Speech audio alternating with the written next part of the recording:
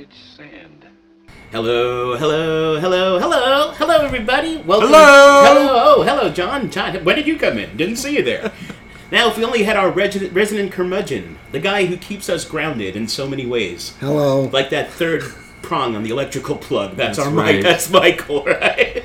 He's keeping us grounded in all sorts of ways. We are, as a collective, as they used to say in the old Soviet Union, Team Vintage Sand, and we are here with episode 12. Holy goodness, we made it to episode 12 of an even dozen. An even dozen. I find it a good sign. Next one will be Baker's dozen, but more about that later. And we are, as I've said throughout, we claim no great expertise in film. Although, guys, I do want to point out, did you see the thing in the Times, the review about this new book by Brian Raftery called 1999? Best movie year ever, and I was like, son of a bitch, he poached episode 2 and episode 3 and episode 5. Yes, right, because episode 3 is about the generation in '99. Go back and listen because it's so good. And episode 5 is about our favorite years in movie history. Right. Imitation is the sincerest form of flattery. So Brian, after you do whatever you have to do, but I'm sure he got all his ideas from us. So today's subject, unusually, is comedy. It's something we don't talk about, and I have a very English teacher approach to this. I remember one year I was teaching seniors, and I taught in a row The Stranger by Camus, Inferno, Hamlet, and Beloved. So, that sounds like a fun class. Right, so an ex-slave murdering her child when they come to get her was the happy part of the year. And my kid said, "What is it with you English teachers? What is your problem? Is there serious depression? I mean, do you need to see somebody?" And I said, "No, because tragedy is universal. Unfortunately, Yes. Everyone understands tragedy. Everyone can relate to tragedy, but there is nothing more painfully subjective than comedy." Have you guys had this? I would agree. I'm going to talk later a little bit about my dad who just passed away, but my dad and mom would sit me down and they'd say, "You have to watch this movie. It's the funniest movie ever." And I'd sit down and they'd be laughing and slapping each other's knees, and I'd be not even cracking a smile. I mean, there's nothing worse. And I can tell you as a teacher, there's nothing worse than teaching comedy. I don't even teach any comic novels.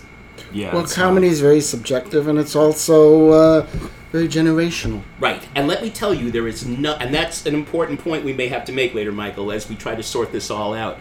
But the fact is that even teaching Shakespearean comedy, we do teach Midsummer Night's Dream in 8th grade, but I'm standing there and you get it? It's wordplay. Huh? There's nothing worse than explaining jokes, even Shakespearean jokes. Exactly. If it's Shakespeare and they have to keep thinking about it, what is he trying to say, what does it mean or whatever, then it takes the humor out of it for them. Yeah, it's very hard. And when I taught my film classes, a lot of the classes were, it was great. Actually, you've got Grapes of Wrath over here, so I opened with that, and it just got happier from there. Wow. Wherever there's a guy teaching comedy and doing a podcast, I'll be there. I'll be there. Exactly. So, but I did. It was interesting. So I would try to show not a little joke, but a big joke. Exactly. We're all part of one big joke. Exactly. My God, I love that movie though.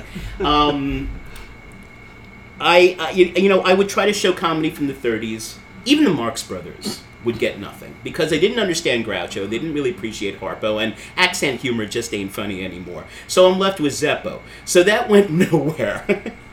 And if I tried to do I'm surprised some of them didn't at least like some of the Marx Brothers. Yeah. Not even Duck Soup. It was a tough sell. It was because it was too fast for them. Interesting. And the verbal Robin stuff Williams was fast. Yeah, but that was also 40 years ago now. Well, yeah, but he only died a few years ago. Well, but he, in his golden age of stand-up, when we got to know him and doing more Mork and Mindy and things like that, But when his stand-up was amazing. Who's that fast these days now? Yeah, that's true. So that's going to be one of our theories. But then 40s and 50s comedy. I try 60s. We may have to dip into the 60s because there aren't a lot of great American. There aren't a lot of good comedies in the 50s and 60s, except Wilder. Let's put Wilder aside because he's his own. Yeah. But And- during and the give- I'll 50s give you and third- 60s, there are not that many good comedies. No, the ones 30s that and have aged well. 30s and 40s, yes, and some of them have aged very well. Right, I'll throw Sturgis in there. I'll throw, Absolutely. Howard Hawks' comedies Oh my like God. Ball of Oh, yeah. Fire and His Girl Friday and things like that. I mean, my 3 favorite comedies, right away I can say, are Some Like It Hot, Yep. His Girl Friday, Absolutely. and Bringing Up Baby. Yeah.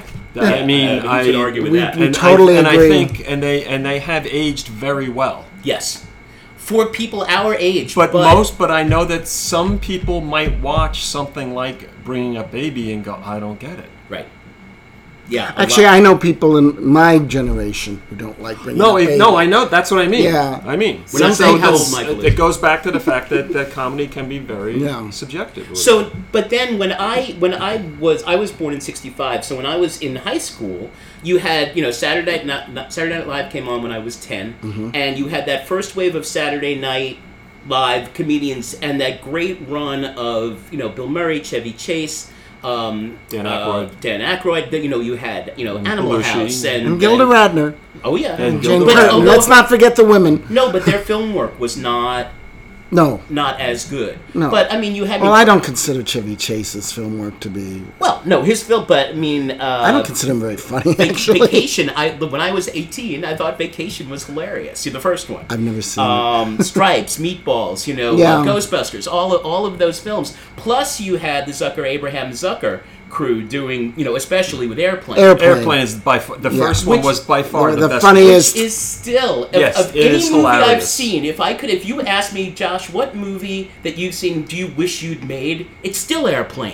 After when I saw it when I was 15, and I thought it was the funniest thing I'd ever seen. Even Mel Brooks was still doing funny stuff. Yes. Woody Allen was doing very Yes. very sophisticated vein. There was even in the early 80s. When I was in college, Mel Brooks was really big. I mean, Blazing Blazing Saddles Saddles. And Young Frankenstein. Right. the same year. But Yeah. I have fond memories of things like History of the World and Spaceballs, even though they were much more uneven. But there are still good Mel Brooks moments, unlike his Men in Tights period.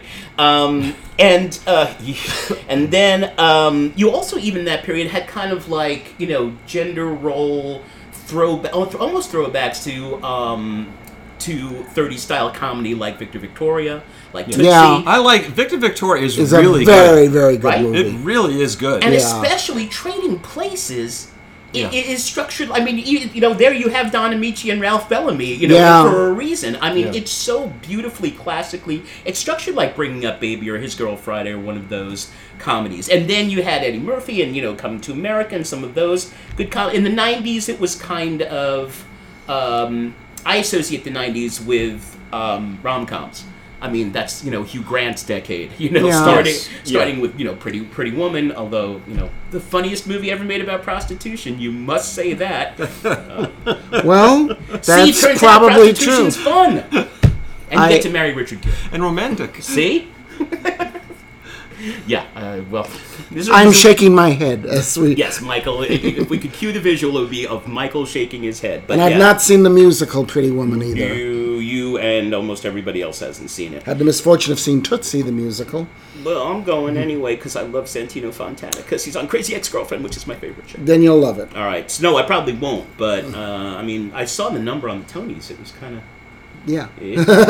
Actually, like the number from Beetlejuice better. The woman who plays the Terry Garr part is good. very, very funny So, and very good. And then kind of unexpectedly, in the OOs, you have a whole raft of comedies that maybe didn't do amazingly well when they came out, but are on TV all the time. I mean, where do I begin? First you start with the Judd Apatow group. Yeah. 40-Year-Old Virgin, Knocked Up, the first hour of Superbad is as funny as anything I've ever seen. It kind of goes off the rails a little bit. Yeah. And yeah, then Superbad I like.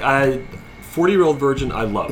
I think And that's I Judd think Apatow's By best. far, I Yeah, think I that's think his it's- best movie. I think it's Knocked aged- Up. It just I don't buy Knocked Up. I don't just buy the premise. don't think it works. Well, as the short, chubby, fat guy. No, I not- was kind of rooting for Seth Rogen there. Not that. Well- I don't buy the fact that woman, that career woman, would have a baby just on a one-night stand. Yeah, wouldn't. yeah. Well, it was hard to even believe she would have a one-night stand with him. Yeah. She's. I mean, she was the kind of woman walk into a bar and like 50 guys would like walk right up to her and hit on And her. why or whatever. Seth Rogen, And it's yeah. like, so then this is the guy you choose? So, but some of the other ones from that period that are just shown over and over and over and over on TV, Wedding Crashers, Edgar Wright's films, Hot Fuzz and Shaun of the Dead. Those are good. Right? Those are good Legally movies. Blonde. I mean, is there a movie besides Shawshank that's shown as often as Legally Blonde? Yeah, it is. The first one is Isn't funny. it the first one is It's good? okay. It's good. Wedding Crashers, I think, is very funny, very good, and then about maybe halfway or so, it kind of turns and becomes kind of preachy. Right. Well, that's always the danger. But you have what else? Harold and Kumar. The first Yes, of them is the very first one funny. is First one was funny. Elf, Mean Girls, Juno. Mean Girls, I don't really consider a comedy. I think it's more of a dramedy. All right. I think it's more of a drama with humor in it because a lot of it really is not funny at all. I saw it on an airplane. I didn't laugh much. Which brings up another issue. Have you noticed how many teen movies where the teenagers they're so mean to each other? It just gets worse and worse and Welcome worse. to my job. I was going to ask you about this because I But just don't I have remember. an answer for you. But Tim. I don't remember people being so mean to each other. I have a complete answer for you because it is Social as media. I always say, it's social media and it's also the economy because that is why the parents are so anxious and on edge, and you get these scandals about people cheating to get into college. It really feels like it's eat or be eaten. There's a sense of competition, and you're either going to land on one side of that divide or not. And you may have to step on people to make sure that you're the one who ends up on the right side of that line. And I directly tie, Michael, I think you're absolutely right, because now with social media, all the bullying that you saw growing up now my can be God. done anonymously Yeah. and repeatedly. And quietly. And instantly spread to millions of people. Yeah. You drop something And in you don't have to face the person in person Exactly. to bully them or whatever. So, yeah. Well, that's I mean, you that's should see the things they say about you two behind your back. That's well, I know. It's really. I write most of it, but you know, I Don't worry, Josh and I will will message each other right afterwards to talk about you. We're good. Exactly. Curmudgeon. So what Anchorman is from that period? Borat, which I think I use Borat to teach satire because you know so much. The wonderful thing about Borat is Candide. I mean, he goes around Yeah. playing it absolutely straight and lets people walk into these traps. I mean, it's a very problematic film, but it's a great example. Like when I'm teaching Swift or something like For that. satire, you should teach In the Loop. It's the first, Yeah. Well, Death of Stalin, I think, is or Death of Yes, Stalin. yeah. But, Death of but Stalin, you've never I seen think, In the is Loop? excellent. I've never seen it. That's the first of what's That's the this? Iraq War. Yeah, So it's a comedy about the Iraq War and how we got into it, Which is basically. Which is not funny, but No, this is but- it's the same guy who showrunner Veep. I thought, I hope my wife is not listening. I thought Tropic Thunder was hilarious, especially Robert Downey. I thought he was funny, He was- and I thought Nick Nolte was funny. I was going to say, I thought Nick Nolte was great in it. It was almost as if nobody told him it's a comedy. But the rest of them, Because he created a real character and played it straight throughout the whole movie, and every moment he's in, he makes it funnier because he keeps playing it straight and real. but the rest of them I didn't think was funny, and I thought Tom Cruise was painfully bad. Painfully bad. No, yeah, but and it was one of those movies. It has moments. Where It it's has like moments that dead, are very, it's dead, very it's funny. dead, and then whenever Robert Downey's Oh, on he screen, was it brilliant. just electrifies. Yeah. He deserved his Oscar And- nomination yeah, for that. I I kind of mean, wish he'd won. Offensive in so many ways, Yeah. but the disability community does not love that whole monologue he gives about going full retard. So, but we'll leave that one go. And what else? Anchorman, which plays all Zoolander. All those Will Ferrell films. The last two great Christopher Guest and his crew, Yeah. Mighty Wind and Best in Show, were Best both in Best Show. in Best in Show Show is is the brilliant. best one. Is the best by far. I also like Waiting for Guffman very much. That was early. That was 90s. But That yeah, was I mean, 90s, okay. and Spinal Tap, which was 80s. Yeah. But absolutely. You want to throw in a film like Adaptation, which is only in name a comedy. Yeah. And or I mean, I like the movie a lot. I think it's brilliant. Yeah, I don't but know if I would call or it Eternal a comedy. Sunshine, It's maybe, I wouldn't call that. I think that is one of the best movies of, but not a comedy. Oh, I agree. of the aughts. But, But- Eternal Sunshine. yeah, but the Spotless Art Mind. people. I know there are people who consider that a comedy. I don't know why. I mean, there's it's because it's so crazy, maybe. But And- it's but it's- essentially extremely sad. Yeah, Yes. And then there's The Hangover, which is still funny, the I first one. love the first Right, one. which was I 09. saw no reason for the second and third, and I didn't see it. Money. No, money, but I money. mean, the whole premise of The Hangover is you don't see what happens. He's just talked about. How can they make a sequel of that? And from what I heard, it was terrible. I made it halfway through the second one. Yeah, I hear they're both. The two good Nick Hornby comedies. High Fidelity was 00, and About a Boy, I think, was 01 or 02. So Once again, I wouldn't call I'd About call a it Boy a comedy comedy drama. either. Both of I them. think it's more of a drama with some humor in it. Yeah. humor in it, and But you're not wrong in referring to it as a comedy, because I bet if there were video stores existing now, Oh, if you went sure. there, I'm sure they would have it in the comedy I section. probably would put it there too. that's a good way to think about Yeah. it. Yeah, where would you categorize it? It was just like Bowker. Oh my Yeah, God. oh, the fights. Don't give away the Oh, code! way to go! The fights we had. We still never That's our ended first, our argument about Nashville. Our first dropped clue about where the 5 9s and the 4 productions comes from, but a subtle hint. No, but I remember sitting there for a whole morning figuring out where to put Eraserhead. Yeah, that's another one. what put that into That one one, category. that needed its own category. Yeah, exactly. When someone asks me what's it about, I say, Well, imagine having a girlfriend and you're going to meet her parents for the first time, but it's a horror movie. exactly. Begin. Yes, and we can improv this. Exactly.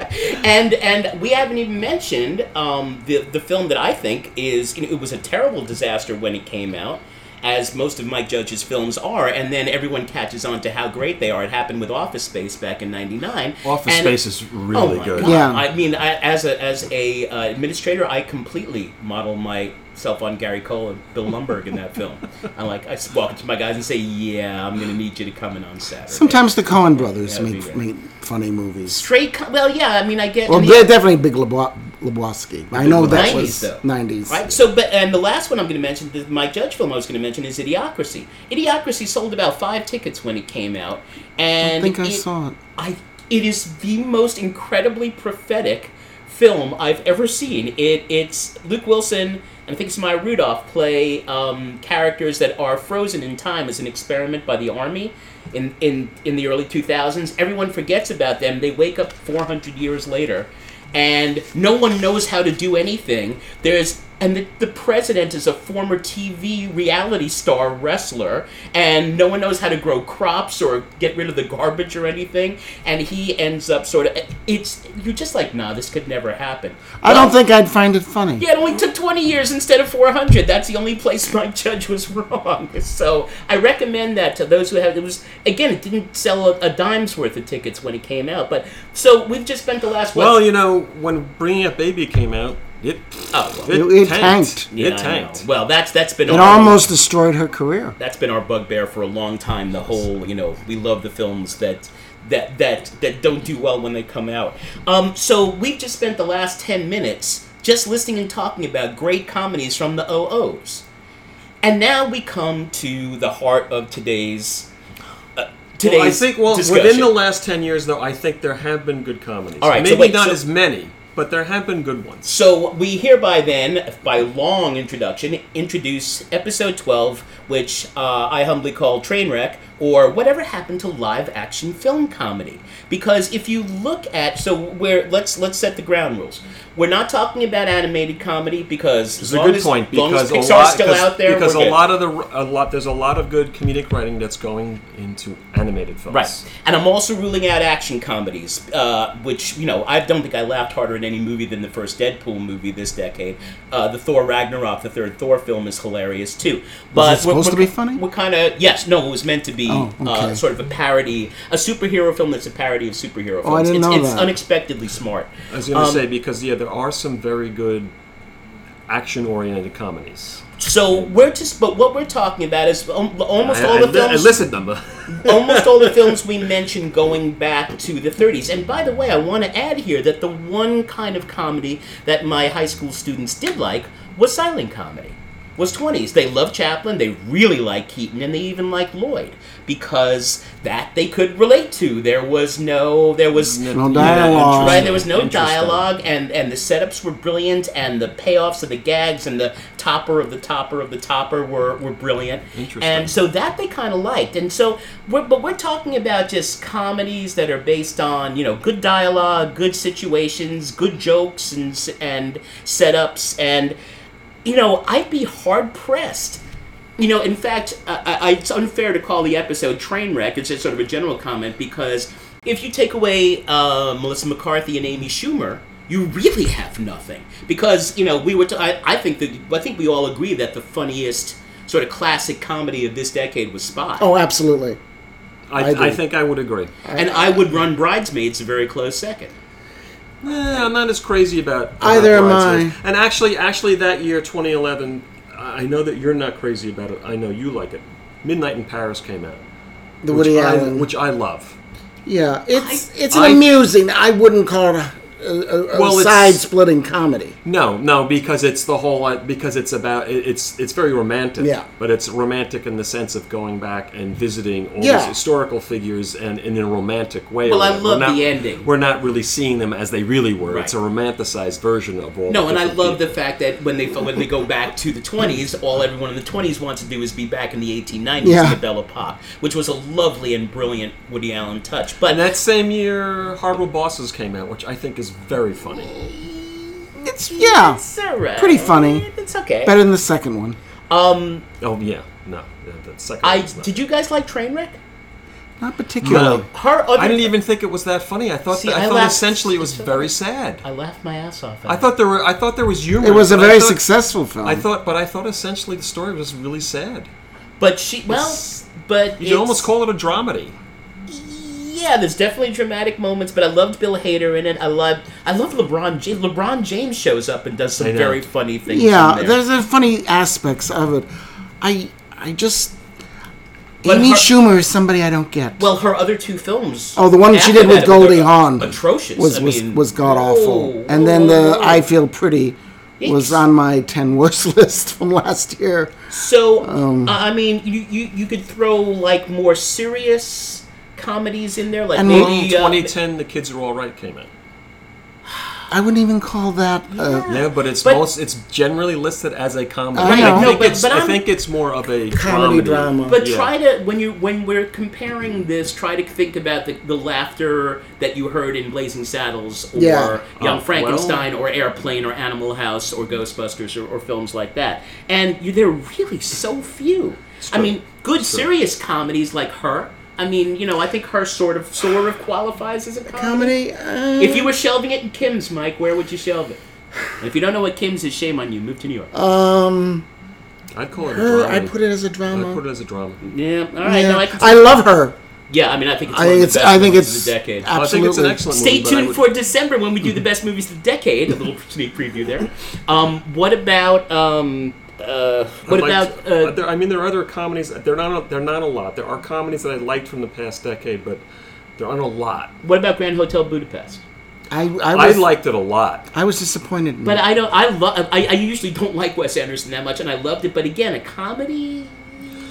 I think there's a lot of humor in it, but it turns slowly towards the end. It becomes darker and darker and dark. Well, I mean, as most of his films do. Right. Yeah. So not a straight up comedy. John, I don't think Michael and I just saw Booksmart, Olivia Wilde's film, which I absolutely I have that love. chance. I might put up there on the list. But again, isn't it so interesting that women, it's so funny, Michael, that you said in the first wave of SNLers that that Jane Curtin, Lorraine Newman, Gilda Radner did not do great work in film. No. Whereas most of the better really given comedies... a chance. So that Jane Curtin, I think, was writing. Well, Gilda Radner was in a couple of really bad films with Gene Wilder. And also Jane Curtin did television. Right. I mean, she did two sitcoms. And therein hangs a possible answer, because what we're trying to figure out in this episode is why. Why was this incredible explosion of really good, a highbrow to lowbrow film comedy in the first decade of this century, and now we're struggling to come up with some movies that made us laugh even half as hard as those films. And I mean, we did devolve into the raunchy comedy stuff, whatever. I saw Porky's when I was 16 back in '81. Some people like raunchy. A lot. Some people don't. Sometimes it works. Sometimes it doesn't. Sometimes it just feels like you just couldn't think of anything, could you? Right. Just like through. But I can't even think of a great raunchy comedy. But I've noticed that more and more stand-up acts are more raunchy than they used to be. More blue, as they used to say. Well, it's not that I'm offended or whatever, but it's like when you brought up He's Robin so Williams, I'm thinking, in fact, whenever I would watch him, I think, my God, this man is brilliant. The way he was able to go from subject to subject to subject to subject so fast, so quick, and it was obvious there was just this wealth of knowledge in his brain that was just like busting out, and he had to get it out, or his brain was going to explode, kind of thing. I would make it a point if I found out he was on a talk show, like oh my God, Letterman or any of the shows. I would make it a point to watch it. And he was the only one I ever felt. But see, that I way. would do that, but I would also do it for Rodney Dangerfield, who was as down and dirty as they got, lowbrow. I mean, below lowbrow, and yet you see those things on YouTube of 11 minutes of Rodney on Carson, and they're hysterical. Yeah. But Rodney Dangerfield was always best after he did his bit and then sat down and would talk to Carson. Right. His bits were kind of the same. Because then it would go on for another half an hour. Yeah. I had a very bad childhood, Johnny. Very bad childhood. So, all right. So why is this? It could just be that this is cyclical. We talked about, and I think you guys are absolutely right in saying that the number of comedies, Billy Wilder aside, from the 50s and 60s, in America at least, there were very few, and then it sort of bounced back a little bit in the early 70s, especially in the late 70s, early 80s. So maybe we're just going through a down cycle. But let's talk about some of the possible reasons for this. The first possible reason for it is that we're all old guys. So maybe if we had seen Animal House or Airplane or Meatballs or Caddyshack or those films, if I'd seen them when I was, 54, which I am now instead of 15, maybe I wouldn't... I don't know. I've talked to some younger people about Animal House, for example, and they don't really think it's that funny. Interesting. Well, I could see where people might even find Animal House a little offensive. Oh, well, that goes without saying, Mike. Exactly. With the Me Too movement, the political incorrectness the whole thing of about all of these films. Yeah. Yes. Basically date raping a 14-year-old. Yes, Tom Hulse. You're right. In Animal House. It's not really that funny when you think about it. Yeah. At the time, we thought it was funny. So one possible answer then is that generational. Right. Is that it's not just that. But generations usually don't appreciate each other's humor, as you said at the beginning, Mike. But maybe it's that. But I think there's less that you can be funny about with permission these days. So I that's think there a are just possible less reason. comedies being made too. I think there's just more and more energy going into animated films, and I mean the whole comic book movie has exploded. Mm-hmm. And that I see. If you ask me what my answer is, I think it's because. Even 10 years ago, I mean, everyone knows the history that, before Godfather and Jaws and Star Wars, no one even thought about box office that much unless you broke a record. Then it all became about opening weekend and domestic gross, but it was domestic gross, domestic gross, domestic gross. Yeah. In the last decade, perhaps not coincidentally, it's become about worldwide gross. Yes. And, what kind of film would be harder to sell? The action movies, the comic book movies do unbelievable business worldwide. So, right. And so reason number 2 that perhaps there are no great live action comedies anymore is because Hollywood is, it's a dead market for Hollywood. Well, that's true because just in the last 3 weeks, 2 movies have gone mass marketing comedies: Booksmart and Late Night with Emma Thompson, the right, Minnie Kaling's film. Well, she wrote it; she didn't direct. Yeah, and both of them have not done well. And they really had high hopes, I think, for Late Night. They even platformed it. They opened it in New York and L.A. first, had the good reviews, and it's a pretty good movie. It's not Booksmart, but it's a fairly good movie. They were hoping to push Emma Thompson for an Oscar nomination. SNL, she hosted she's doing tons of publicity. People don't want to see it. So maybe it's not a global phenomenon. Maybe people don't want to see that kind of comedy here. Forget about in Europe or Asia or Africa. Also, as far as rom-coms are concerned, I think more and more the audience for rom-com wants to just stay home and stream it instead. Yeah. And more and more rom-coms are going directly to a place like Netflix, which actually has had a few very good rom-coms just in the last year. And so we come to reason number 3, possible reason number 3, which is the rise of Netflix and Hulu and Amazon and all the other streaming services, and that films like that, I mean, I find myself doing that. If I have limited time and money, I'm not gonna spend it unless it's got great reviews to see a live comedy, because that'll play just as well on my screen at home. Whereas if Black Panther's out, I gotta see that on a big screen. Exactly. Yeah. And going back to what I said before too, I mean, just as an example, Netflix had Set It Up with Zoe Deutsch, Glenn Powell, Taye Diggs, and Lucy Liu. It's a very good classic-oriented rom-com. What film? Set It Up. Yeah, it was on Netflix. Oh, went right to Netflix. To All the Boys I've Loved Before, which was based on a book. That's a very good teen rom-com with Lana Condor and Noah Centineo. And just recently they opened on Netflix Always Be My Maybe, which is excellent. Right. With Ali Wong and Randall Park. Because that's a really good reason. Because a film like Black Panther has to be on a big screen. Yeah. Right. But rom-coms don't have to be. But rom-coms don't have to be. So that's definitely another possible answer. I should also add that it's not as easy going to a movie. I know, it's gotten so expensive to go see a movie. And they're closing theaters. Yes. Here in New York, they closed the 86th Street East Theater. And the Paris might And the close. Paris is going to close. What? The Paris might be I'll chain myself to the door. Are you kidding? But I can understand it. They've let it go. The seats aren't as good. I was speaking to an elderly woman from my gym, and she said, everybody has reserved seats, but the numbers are so small. It's like everybody with the walkers. It's a scene out of The Producers trying to find For those seats. of you out there who don't know, the Paris Theater is a theater in Manhattan that's often used for premieres. Right off Central and Park. And it's been there for how many years? 1948 Yeah. it opened, and it's the last single-screen theater in New York. Wow, that's incredible. But I'm surprised it hasn't closed earlier because they can't afford a single-screen theater. Yes. And I'm going to add reason 4 to that argument is that they're getting a lot of competition because, so for example, I find it fascinating that the best talent in Saturday Night Live that's come out in the last 10 years, which is mostly female, which is Amy Poehler, which is Tina Fey, which is Kristen Wiig, Amy Maya Bryant, Rudolph, people like that, and their films don't work.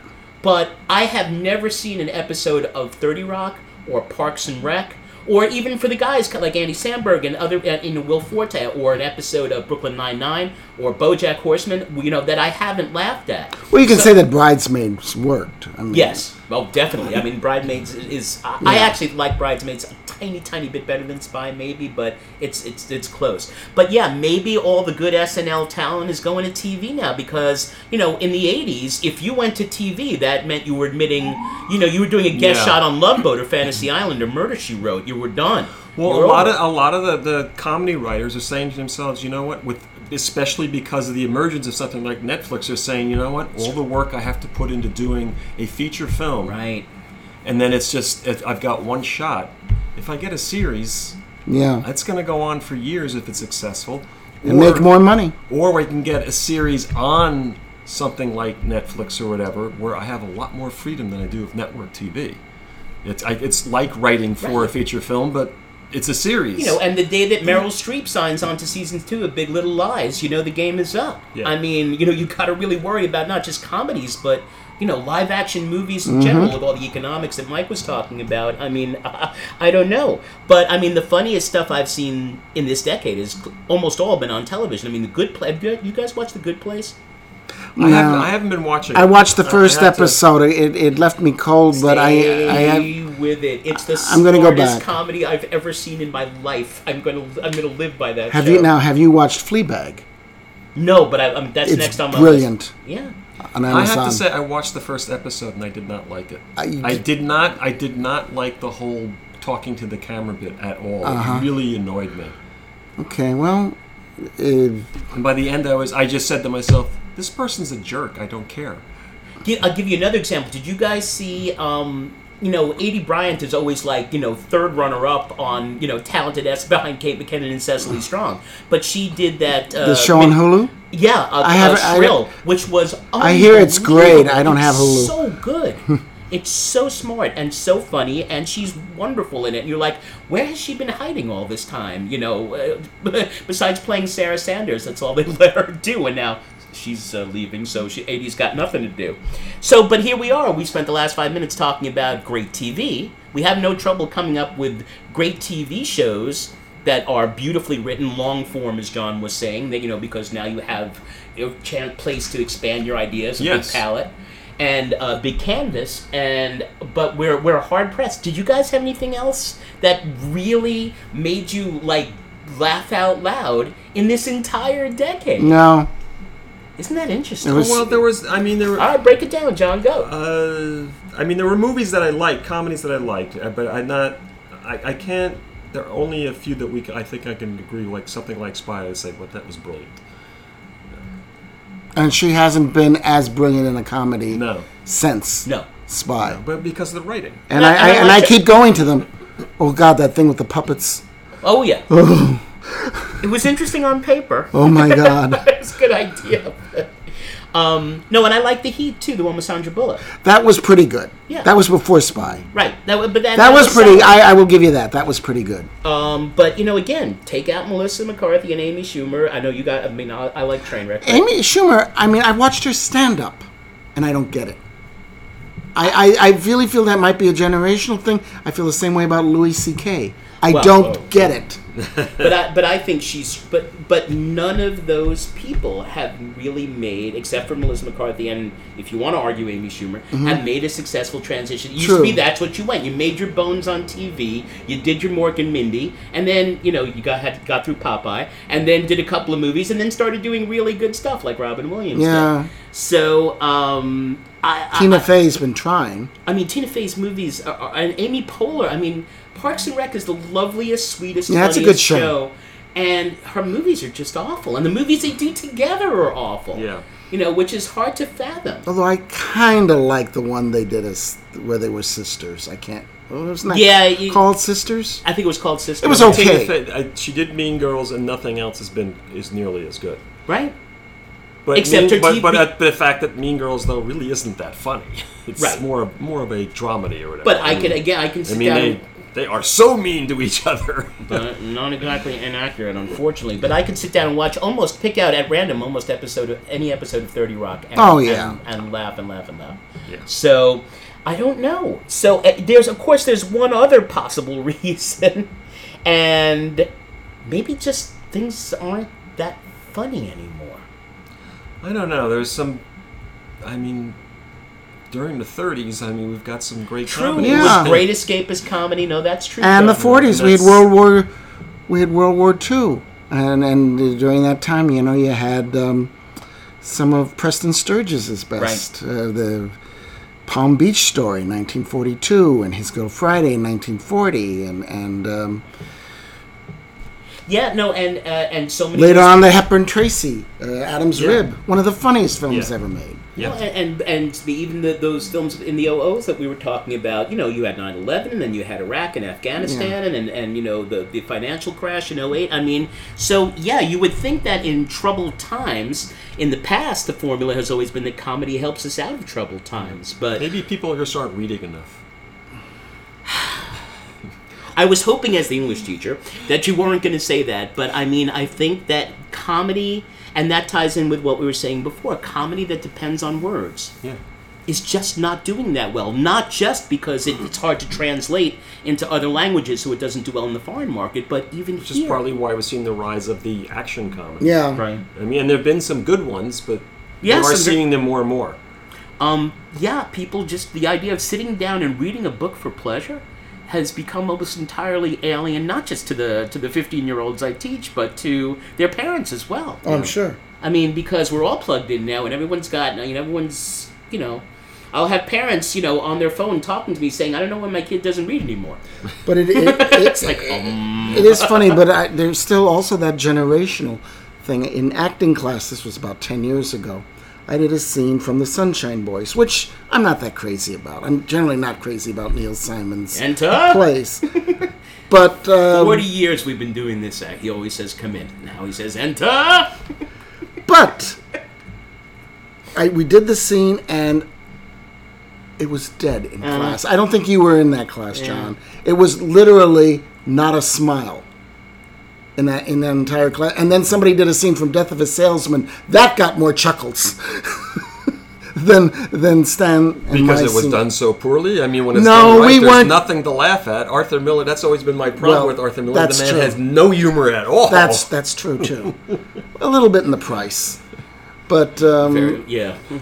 but I was just thinking this must be, and they were all younger people. They were all people just at didn't least get it. 20 and 30 years younger. I don't happen to think it's that funny either. I'm going to But make there are a few moments few that moments. are funny. I am going to make a prediction. I don't think you'll ever see another Neil Simon revival on Broadway because And he if- doesn't age well. Right, and if you'd said that 30 years ago, people would have been like, my God, what are you talking about? He's the king of Broadway. The only thing that's funny of his still today is the TV show The Odd Couple. Yes. Which you do know that he didn't get paid for that. Oh, ow. No, he signed away his rights when he sold the movie rights for both The Odd Couple and Barefoot in the Park. This is why you get a good agent, and he didn't have a good one. He didn't get a not penny have a for good- that show. I don't think he was hurting for money. He wasn't hurting, but I think it was just the idea. That was one of the most successful things you- he ever did, and he didn't get a penny for it. Do you think Mel Brooks ages well? Do you think if you watch Young Frankenstein or The Producers or Blazing Saddles, I mean, Well, let's those three are his best Yes. movies, and I think they have aged well. Yeah, producers definitely. I mean, Except for the sexism and the, unfortunately, It works, though. Unfortunately, much of Blazing Saddles is still very relevant Yeah, because it's Yeah. all playing on race. yeah. right. Although Brooks says he couldn't make it today. Although Young Frankenstein, I can see why some younger people might not get it because 'Cause it they is- never- 'cause They don't it's- know the horror genre. Yeah. Yeah. Yeah. Yeah, especially if you haven't seen some of the Frankenstein movies, you're just Not gonna get You're it. not going to get it. It's not going to be as funny to you. Right, and then when he especially got into genre, first with High Anxiety and doing Hitchcock, which is hit and miss. Oh, High I laughed Anxiety. at High Anxiety. Yeah, it's uneven. There was some good, and same with History of the World, and same, doing epic films and Spaceballs with sci-fi, and then he just fell off the edge of the world, and so did Woody Allen right around the same time. But those were never pure comedies. The last except the early the ones. last really funny Woody Allen movie was Deconstructing Harry, and that was 20 Which was years 20 years ago, yeah, 97. Yeah. Because Although a lot of people would say that wasn't funny, but I thought it was. I thought that was hysterical. Do you still laugh at Sleeper? Yes. And Bananas and Take the Money and Run? Definitely Some of it. Love and Death. I think that one is brilliant. I just think of that great scene in Stardust Memories where the aliens come down at the end. They're like, "We love your movies, especially the early funny funny ones, ones, right?" yes. And when that movie came out, people hated it. Yeah, well, it's, Stardust Memories? Yeah, I always kind of liked it. I do like I it. do too. Yeah. But it was basically people were offended that they thought the audience was being insulted for liking Woody Allen. He always movies. denied that, but I think Oh, they of kind of course, were. it was there. It was So, all right. So let's cast into the future then. Do you? We don't have a crystal ball, but what do you see as the future of film comedy? Is there any way this is going to turn around? Is there going to be a backlash against it, or is it going to be a genre backlash against what? There's nothing out there. What I'm seeing is that there is a bigger and bigger audience for rom-coms streaming. Interesting. Because a lot of the audience that want to see rom-coms would prefer to just stay home Yeah. and watch a movie because, oh, well, I can just watch this in my pajamas or because, I mean, going out on a date to go see a movie now can be super expensive. And, and uncomfortable, and you have to get a reserved seat. You might sit next to somebody you don't like. So maybe we just have to expand. I mean, all we've ever talked about in our 12 episodes together is mostly movies that we've seen in the theater. I mean, the only episode 7 when we talked about Other Side of the Wells. Well, you saw Other Side of the Wells film. No, I saw it in the theater. No, I saw it with you. Oh, right. No, you saw I it. suffered with the two of you. It's really bad. But yeah, I mean, maybe the idea of. I mean, look, it's like vinyl records. They'll never go away. There will always be movie theaters. There will always be people going to movie theaters. There will. They're never going to die. It's never going to be just in a museum. But And it is a completely different experience. I mean, It is. Yeah, I mean, I agree. generally, I think seeing a movie in a theater is a better experience. And I would argue with two genres in particular, especially with horror and with comedy. Yeah. Because you so feed off the reactions of everybody around you. I mean, That's true. To this day, there's a movie I really, really love, and if it comes back into the theater, I'll go see it. Sure. 2 weeks ago, the Quad Theater is having a celebration of Pauline Kael on her 100th birthday. Movies that she championed, for the most part. I'm staying silent. And I went to see Nashville, which I just totally, totally love. And seeing it at home is a lesser experience. Yeah. Than seeing it even at the Quad, which doesn't have the biggest screen in the world. Yeah. No, but I remember the good old days when there used to be blood feuds among film critics. I was because when I was at Columbia, I was studying with Andrew Saris. That was a famous feud. And Yes. he openly referred to her as the Wicked Witch of the West. I know. And I generally agreed with Saris. I did too. I mean, as I'm far not as a purist, but- his opinion of movies. I agreed with her sometimes not. She was a better writer Right. than My take on Saris. Kale was that not as good a critic, much better writer. Yeah. Yeah. I think that's Yes. absolutely true. But, in 20 years, are people going to be having that? I mean, who do we have now to argue about? A.O. Scott, who's a very good writer and a good critic and a lovely guy. He came to my class at BAM a couple of times. Oh. Although, dirty little secret, A.O. Scott, I'm telling everyone that you love AI. All right, it's out there now. I Everyone- knew that. I don't think that's a secret. Oh, shoot. Okay. I knew that. All right. Because, God, I hated that movie. Oh, but that's so did all. I. Oh. Oh boy!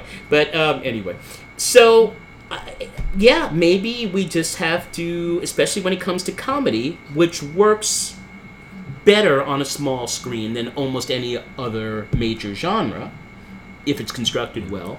That maybe this is the end Also, of it's become so expensive to make a movie now, and they've got to make their money back. And the movies that are making the money on the screens are the comic book movies and the action the movies. more stuff blowing up and the less Yeah. dialogue, the better off we are. Yeah, But even the action movies aren't doing that well. Apparently, Shaft Part 4 or whatever it is tanking. I mean, well, please. The only reason I'd go is to see Richard Roundtree again and to hear the theme song. But, and there's nothing coming up. Are there any comedies coming up that people are looking forward to? I don't... because we're hitting the end of the decade in 6 months. Not and, that I know of. Yeah, I mean, And so... usually, and after the summer, we'll get into the fall, and that's when the so-called serious prestige, serious Oscar. dramas come out and everything. Right. Because Oscar does not like comedies. No. This we know. And so maybe 20, maybe 30 years from now, the people who are doing a Vintage Sam-like podcast will be talking about, the great days of the teens when you had those brilliant television shows and those great streaming movies and series on Netflix and Hulu. So maybe we may be witnessing, I said, we're never going to witness the death of film in a theater. But No. we may be witnessing the slow demise. There are of- definitely fewer just straight comedies. Right. You've got the action comedy, the comic book movies, and the rise of the dramedy. Right. There are a lot more dramedies Yeah. being made. Those were never made, say, 30 years ago. And thank God for Pixar, because they're keeping animated comedy going. Yeah. Because all Disney's doing is live actioning all of their great animated films, which is just really horrifying. I mean, to do Aladdin and Lion King within a month of each other is just It's called I Don't Have Any Ideas. Well, and hence Toy Story 4, which just came out and got a pretty mediocre review. Did Some of the reviews have been very good. Really? I just heard a review on NPR. Yeah, but and it was very, you very guys saw positive. 3, right? I saw Yes. 3. What I a didn't. what a perfect ending to that series. Yeah, well, that's what everyone is. That's what even younger people I've seen who were very young when they saw that have said to me, "Why are they making another one? It was perfect the way they." We ended said that it." about Indiana Jones 4. You know, because in 3, in Last The way- Crusade, yeah, the way 3 they ended. ride into the sun. They literally Yeah. ride off into the Yeah, sunset. it was I, perfect. I refuse to see 4. I just wouldn't see it. So bad. Even seeing Kate Blanchett devoured by ants was not worth it. I would almost pay for that, but not quite. So, not a big. You and I disagree about Kate Blanchett, but yeah. So maybe because of all of these factors that we've mentioned, so to sort of sum up, it could be just the fact that John Michael and I are older, and that our tastes are not in tune with what's But- out but there. On the other hand, I Also- love the comedian John Mulaney. He's brilliant. I think he's brilliant. Brilliant. And he's 30-something. Yep. So. And Hannah Gadsby. Oh, yeah. Well, she's in a... That's not even comedy. I don't know. She's in a category that's a whole all genre of by herself. itself. Yeah, she's brilliant. But But but if you take each decade, film has always been evolving in different ways or whatever. You go back to like the especially the late 50s, that's when there was so much emphasis on getting the big blockbuster because they were competing with TV. Right, the widescreen. They had to get sweeping they epic. had to get a specific reason for people to get out and go to the movies again. And yet the smaller films during that time were Are the better. ones They're that I better. remember. I mean the perfect year to think about that is 59. 9, absolutely. How did I know you were going to... Yeah, I'd still rather see Anatomy of a Murder than Ben-Hur. Yeah, oh, God, yes. Yeah. Or Some Like It Hot. Right. Or North by Northwest, although you could call that a big movie. Yeah. So I'm hesitant to...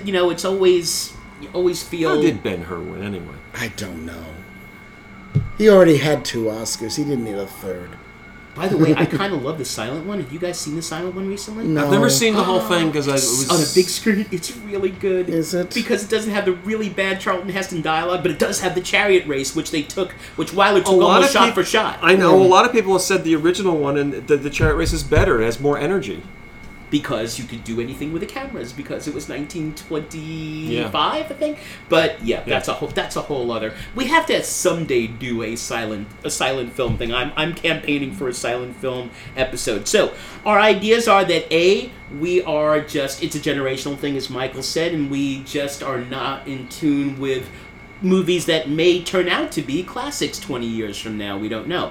Another reason is the competition that they face with Netflix and with television, and the chance for a comic artist to do a multi-part series like Shrill, like A.D. Bryant did with that, instead of if you had tried to fit Shrill into a 2-hour movie, it would have been pretty bad.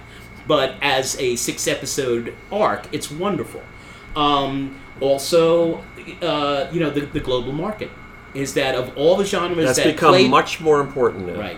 Of all the genres that play poorly in the global market, comedy is probably the worst. Yeah. Especially the kind of comedy that we're talking Yeah. about that we love, based on verbal, based on great writing, based on great situations, setups, punchlines, boom. So that doesn't play well in Kuala Lumpur. So it could be that, or I don't know. I'm hoping that it's cyclical, but I think our conclusion, unless you guys want to disagree, is that we're witnessing. It'll never disappear. But we're witnessing sort of the end of the genre that we would call live-action, theatrical film comedy. But go see Booksmart. Go see Booksmart. Totally go. But honestly, if I saw Booksmart on my 46, I don't have a big TV, like a 46-inch TV. If I saw it at home, would I really miss anything aside from the audience? The sharing and laughter. Yeah. Of course, when I saw it, there were only 6 people there, and I was there the first night. I saw it on Father's Day. I saw it last Sunday, and it was at a 2:00 show, and it was pretty crowded. So I think it's getting, at least in certain areas, it's getting like a reputation, like, oh, maybe we should see this. I think it may turn out to be a cult movie. I hope so. Like Big Lebowski, right. that kind of comedy. Well, not the same kind. But Nothing's in that class. no, but, okay. But there. Which they're showing that for a week at Film Forum. Missy and my daughter and I went to see see it at Lebowski Fest. 300 people reciting every single line of the film. We've never had more fun in a movie theater in my life. It was awesome. And I remember walking out of Lebowski, it was in '98, and saying, "This is really good," but it wasn't Fargo. Because Fargo seemed to have a heft that Lebowski didn't. I still think Fargo is the best film. Many people do. And then they kind of lost me for a while with Oh Brother and they're not always perfect, but they're always worth watching. Oh my God! Always. It's what I call there are certain directors that have lifetime tickets. I mean, well, if we're going to be talking about the Coen Brothers, I mean, when we go back to streaming again, there are some parts of The Ballad of Buster Scruggs that are hilarious. Yep. But I think that. But I would not a comedy. No, it's not. Because it has different stories. Mm-hmm. I mean, the first story is hilarious. Absolutely hilarious. When a cowboy gets his wings. But I did see it at home, and I wish I'd had the chance to see it on a because of those Western vistas. Yeah, and, I wish I had to. I think I would have liked it. Yeah. I think I would have liked it better if I'd seen it at the theater. Yeah, hit and miss. But more and more people have big, huge TVs at home. Yeah, I know. Well, but again, and I think Michael, you hit it on the head. As you said about the rapport with an audience, right? Seeing a really great laugh out loud comedy. I mean, I remember when going to see Tootsie. And by the end of that movie, the audience was just roaring. Right. Absolutely roaring. And it's just rare. No, and I had that experience with, as I said, with Airplane, with, I was 15, so Caddyshack was hilarious to me. And I have sort of a personal story about Airplane because it was playing on TV shortly after I had a very bad breakup. And it really helped me because it was a comedy. But the thing is, because the main character, the whole thing is about him pining for this lost love relationship, and it made me laugh so much because I was able to relate to that. I also have a personal anecdote about Airplane. When it came out in the theaters, I didn't know anything about it. I went with my old college friend, and we were both 25 at the time. And it was a much younger audience. We were the only two who laughed at the Ethel Merman thing. The only two in the audience. That's when we realized, we're old. What did she sing? I forget. Everything's coming up roses. You'll Gypsy. be swell. You'll be great. But we were the only ones, and See, it's still funny. Shirley, we're not kidding. I was going to say, don't call me Shirley. There you go. But by the way, someone has finally picked up that long dormant torch on TBS. I think Rashida Jones, who was in Parks and Rec, has a series. I think it's over now, called Angie Tribeca. I've watched a couple times. It's pretty funny. The first season is it's that kind of Airplane, taking things literally kind of humor. Kind of, yeah. Second season kind of went downhill, but the first season of recommendation here, if you can find it, Angie Tribeca is the first time. They never did anything as good as Airplane. The first Police Squad was the first Naked Gun is hilarious, and the other two were pretty funny. They're pretty fun, but not as good as nearly the as good. Yeah. Especially John Hasman.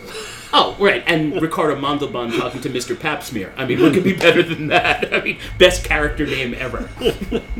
And Reggie Jackson, and oh my God. It's funny, though. Plus O.J. Simpson playing a guy named Nordberg. So, but it is funny, though, trying to watch he's very funny in it. I know. 50s and 60s movies with Leslie Nielsen playing it so straight. I know. Just Forbidden Planet. can't take him seriously after... But, I mean, he made off like a bandit. I mean, he became a big movie star at the age of 64.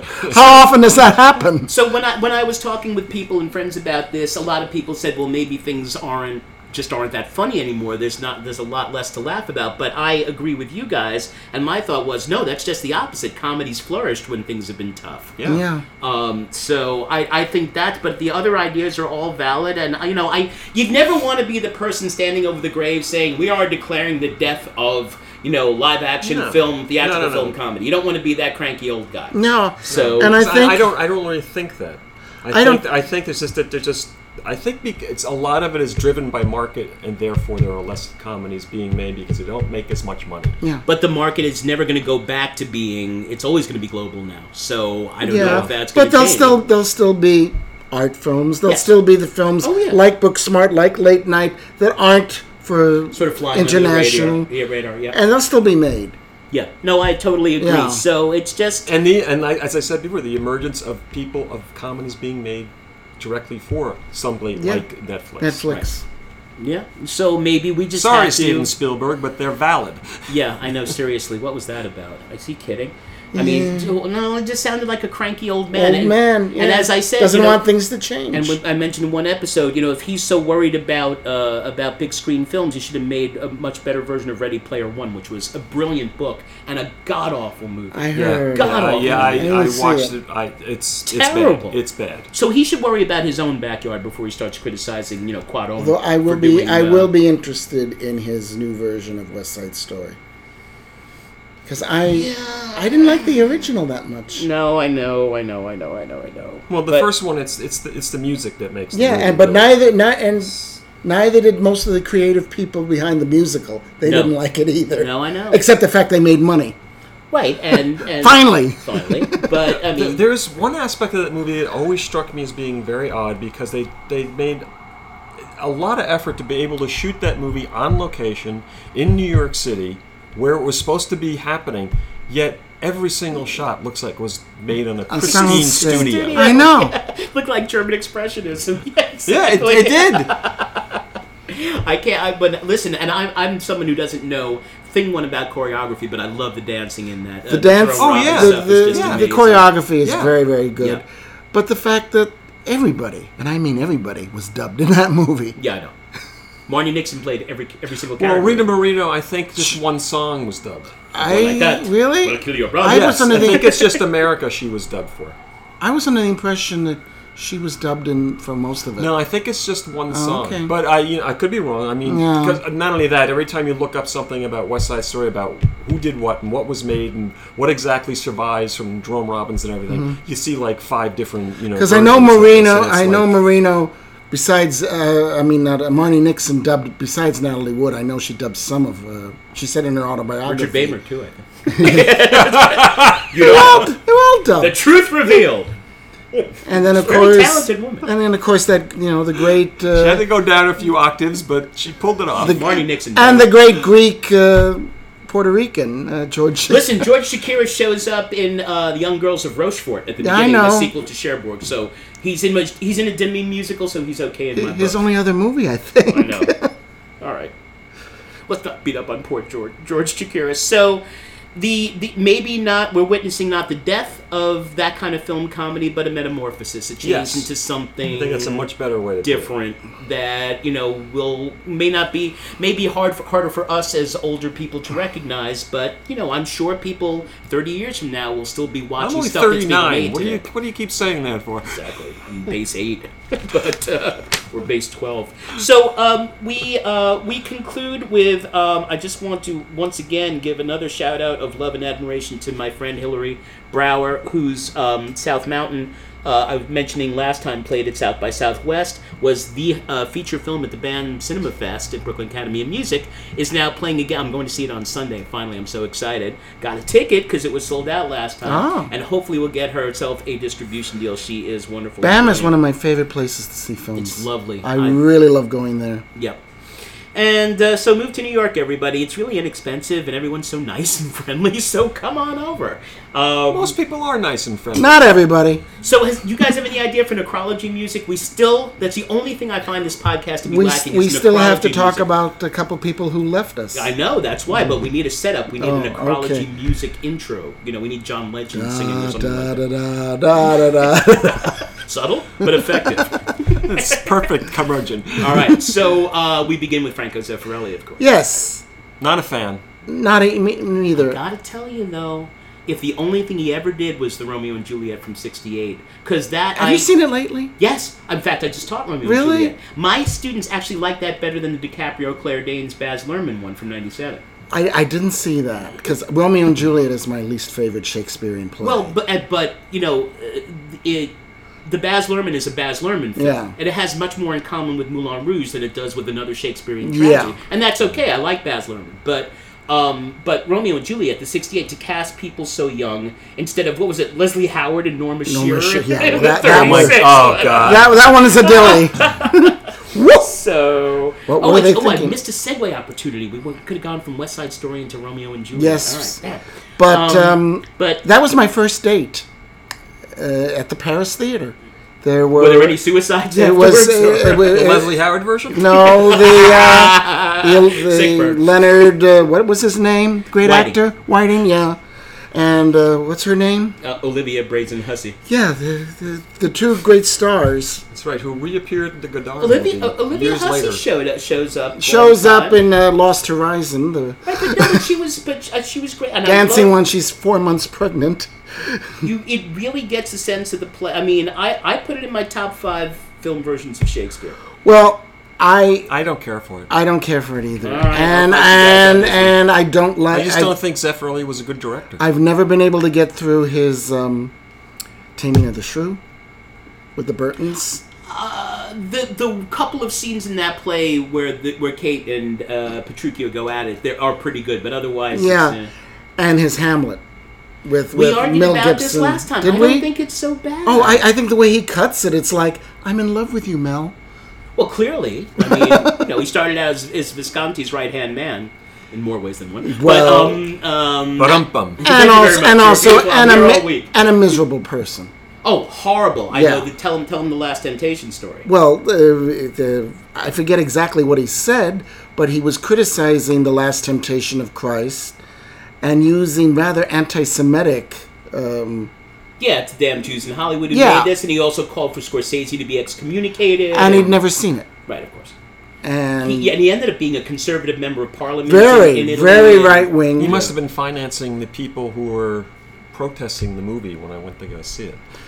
I will say, yeah. And I said to one of them, she was like shoving literature in my hand as I was walking in the theater. throwing holy water. And I said, you know, Jesus would watch the movie first before he condemned it. And she had nothing to say to me. Yeah.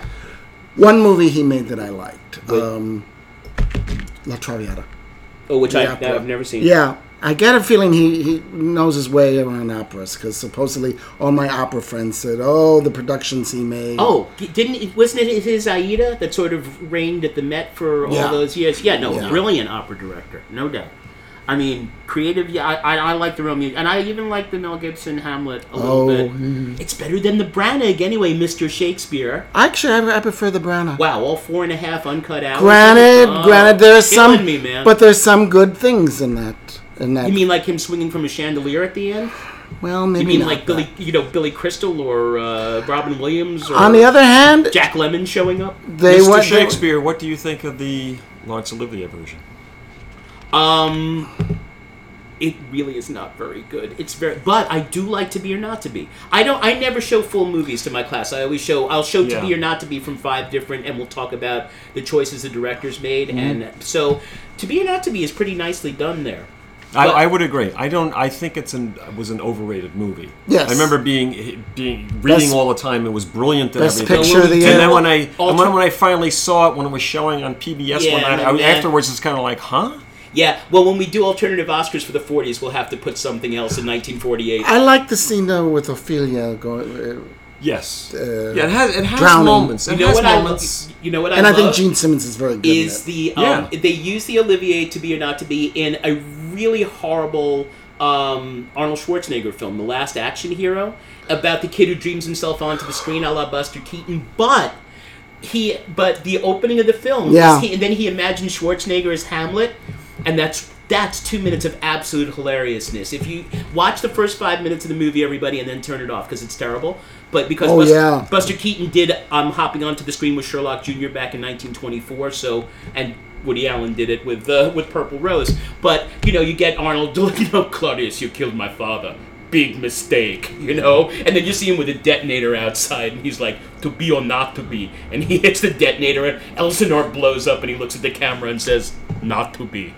So that just for that, it's really funny. But yeah, that's I'm not a big fan of the Olivier. I mean, I think by default, the Zeffirelli is probably my favorite Hamlet, although I don't really like any of them.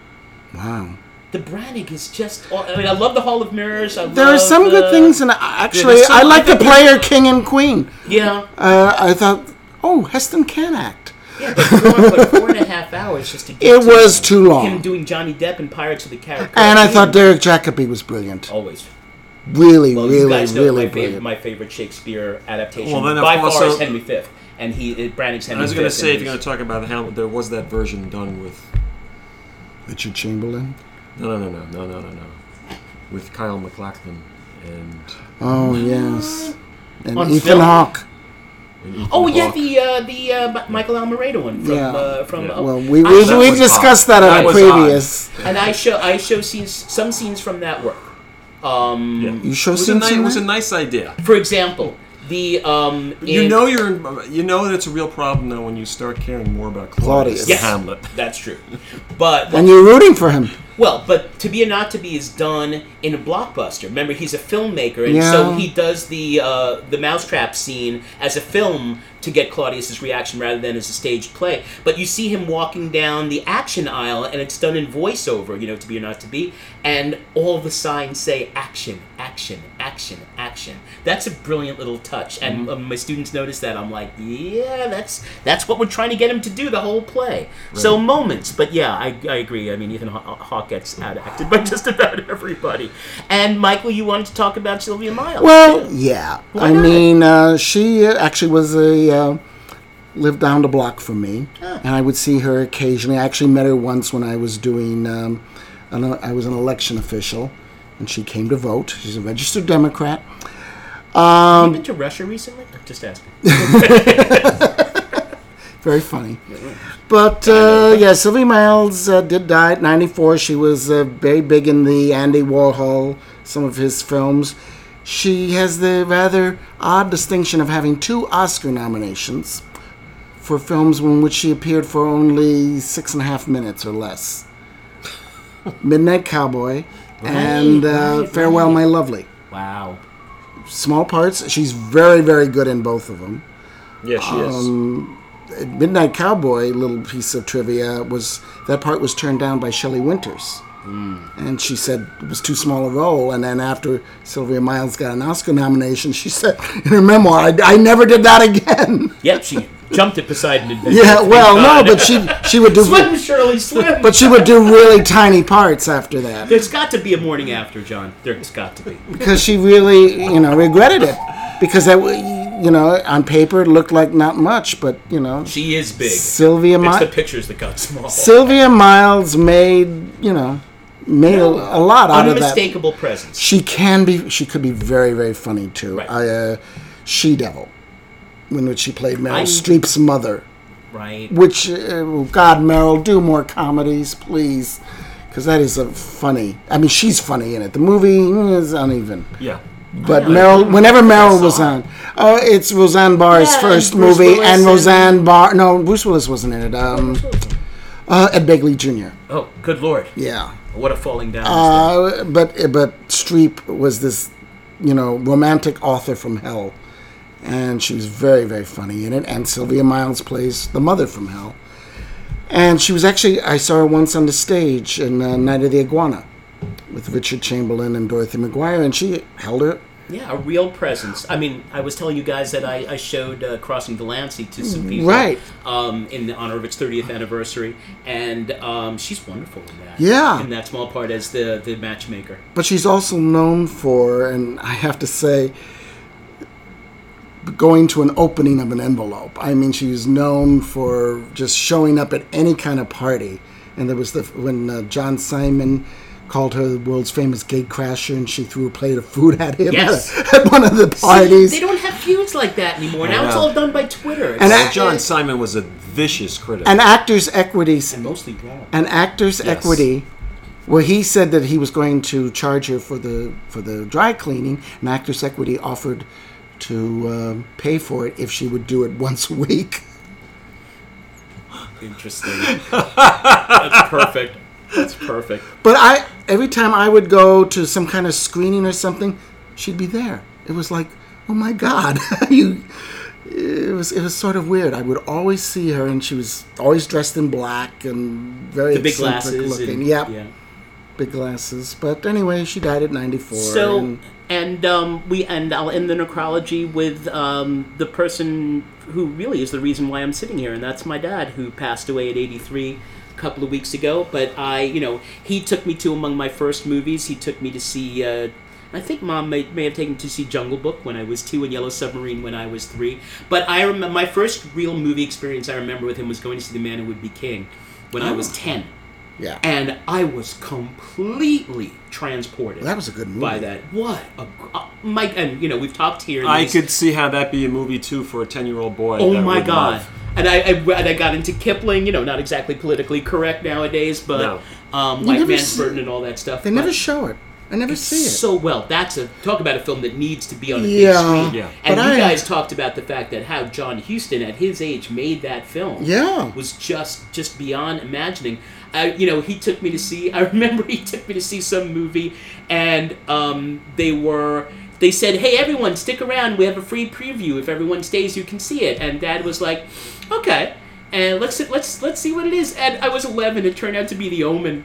Oh, wow. Oh, God. And I didn't sleep for a month. That's one of the very few horror movies I like. But like my favorite movie memory of my father is going to. There used to be in Staten Island. There were a couple of beautiful old movie theaters. I mean, Movie Palace is there. Sorry. Now but when I was growing up, there was a theater called The Lane down on Newdorp Lane that was not from that era. It was Art Deco, but perfectly Art Deco. The building's still there. I don't know but I remember him taking me to see Gallipoli there in '81, and there were 4 other people there.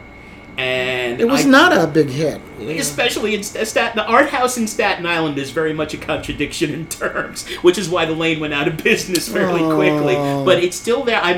If I ever hit the lottery, that's what I'm doing. I'm buying The Lane, I'm restoring it, and opening it, even if it's just the 3 of us there. Can I? I don't care. I'll work there. Okay, there we go. I'm for nothing.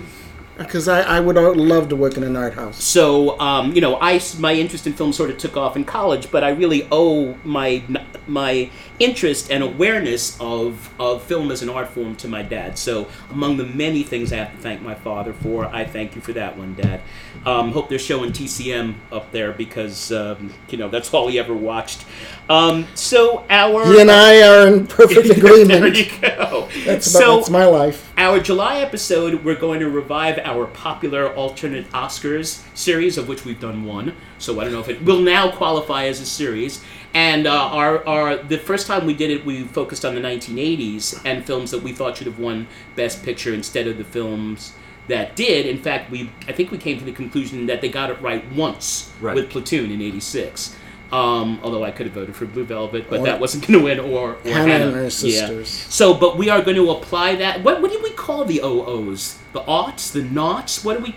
I think we should call them the naughties. That would be really the naughties or the oddies. But, that was sort of an interesting period in film. So we are going to go year by year through the OOs and offer our picks for what should have won Best Picture instead of the many awful films. So we're going from 2000 to 2009. Yeah, 2009. We'll start with Memento over Gladiator, and we'll go from there. Gladiator, wow. And we'll hopefully have a big argument about there will be Beautiful blood Mind. versus No Country. Which one? Just A sneak Beautiful preview. Mind. Oh, please, Chicago. Oh, Lord of the Rings. Ouch. Some people love Lord of the Rings. don't. I mean, and I'm not a fantasy guy. I'm a sci-fi guy. Crash. Oh God! One of the most offensive films ever made. I mean, we're gonna have fun with this one, and of course and that is all a big setup for. It's July 26th, release of Once Upon a Time in Hollywood, which we've been dying for a return to form from you-know-who. So our August episode will be about that film and how it The talk at Cannes was very positive. Yeah, very positive, and I'm excited about it. I thought it was going to be just an exploitative Manson family. That's what I was afraid of. And that's just sort of a background thing. So Mr. Tarantino gets the royal treatment in our August episode. So, 5 9s and a 4 production is what we are, and now you got your first hint anywhere. Look for it closely about why we are 5 9s and a 4.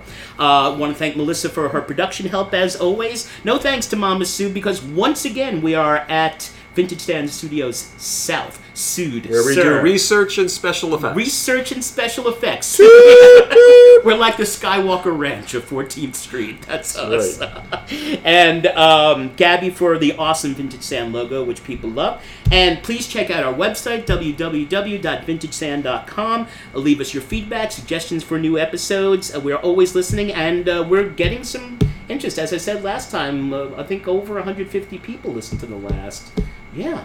Really? I'm pleasantly surprised too, but damn it, we're interested. And we love imposing our taste on other people because why have taste otherwise? That's exactly right. Right? That's why I became a teacher. So, as we always say in closing, happy watching to you all, and may your favorite films always be streaming.